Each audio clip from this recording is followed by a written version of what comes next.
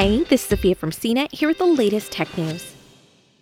Not to be outdone by Amazon's moving person tracking Amazon Echo Show 10, Google's second-generation Nest Hub is available for pre-order Tuesday with technology to sense your sleep habits from your nightstand.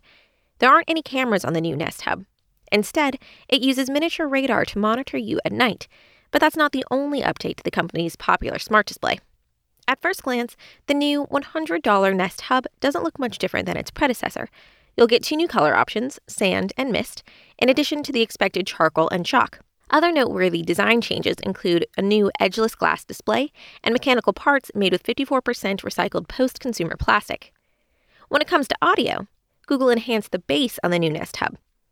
Google notes that this new model is based on the same audio technology in the Nest Audio, Google's premium audio smart speaker released last year.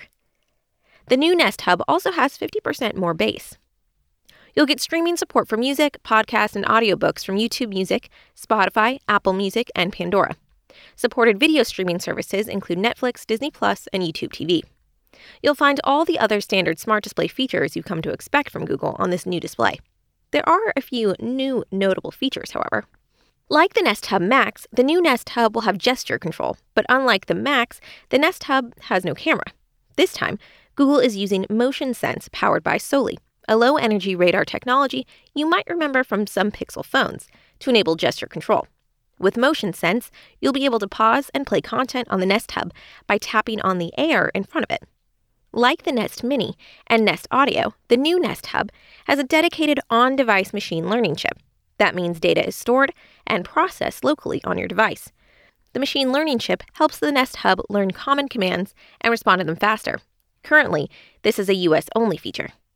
The new Nest Hub also includes a built-in Thread radio, a forward-looking nod to the work being of Project Chip, an effort involving Google, Amazon, Apple, and the Zigbee Alliance to create a universal smart home standard. Google's big new feature on the new Nest Hub is sleep sensing. Google's new Nest Hub offers a way to track sleep without a wearable or smart bed add-on. This opt-in feature uses the aforementioned Motion Sense tech. Sleep sensing analyzes how the person closest to the display is sleeping, based on their movement and breathing. It can also detect coughing, snoring, as well as temperature and light changes via the Hub's built-in microphones, light sensors, and temperature sensors. Sleep summaries are displayed on the device or in your Google Fit app for Android or iOS. Google will also suggest ways to improve sleep based on what the Nest Hub has observed. Google partnered with the American Academy of Sleep Medicine for guidance and information. If Google Watching or sensing you sleep is a bit weird, you do have some options.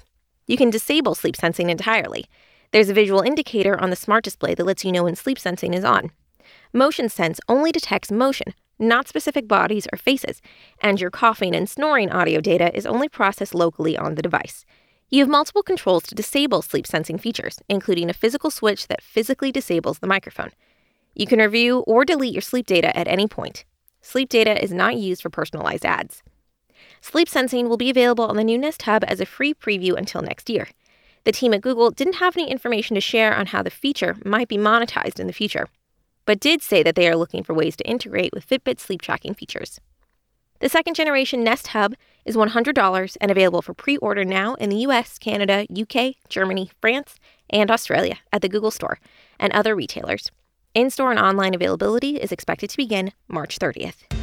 For more of the latest tech news, visit cnet.com.